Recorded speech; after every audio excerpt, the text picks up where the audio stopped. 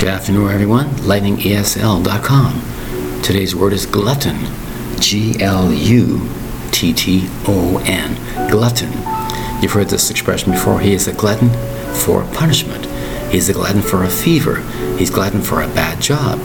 He has a person who basically says, he is the person who should do this. He is the person who should do that. He's a glutton for agony. He's a glutton for this or that.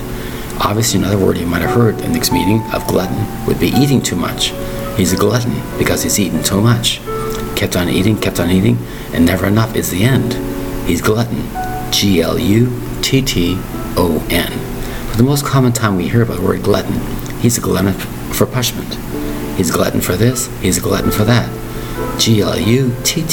Glutton. Thank you very much for your time. Bye-bye.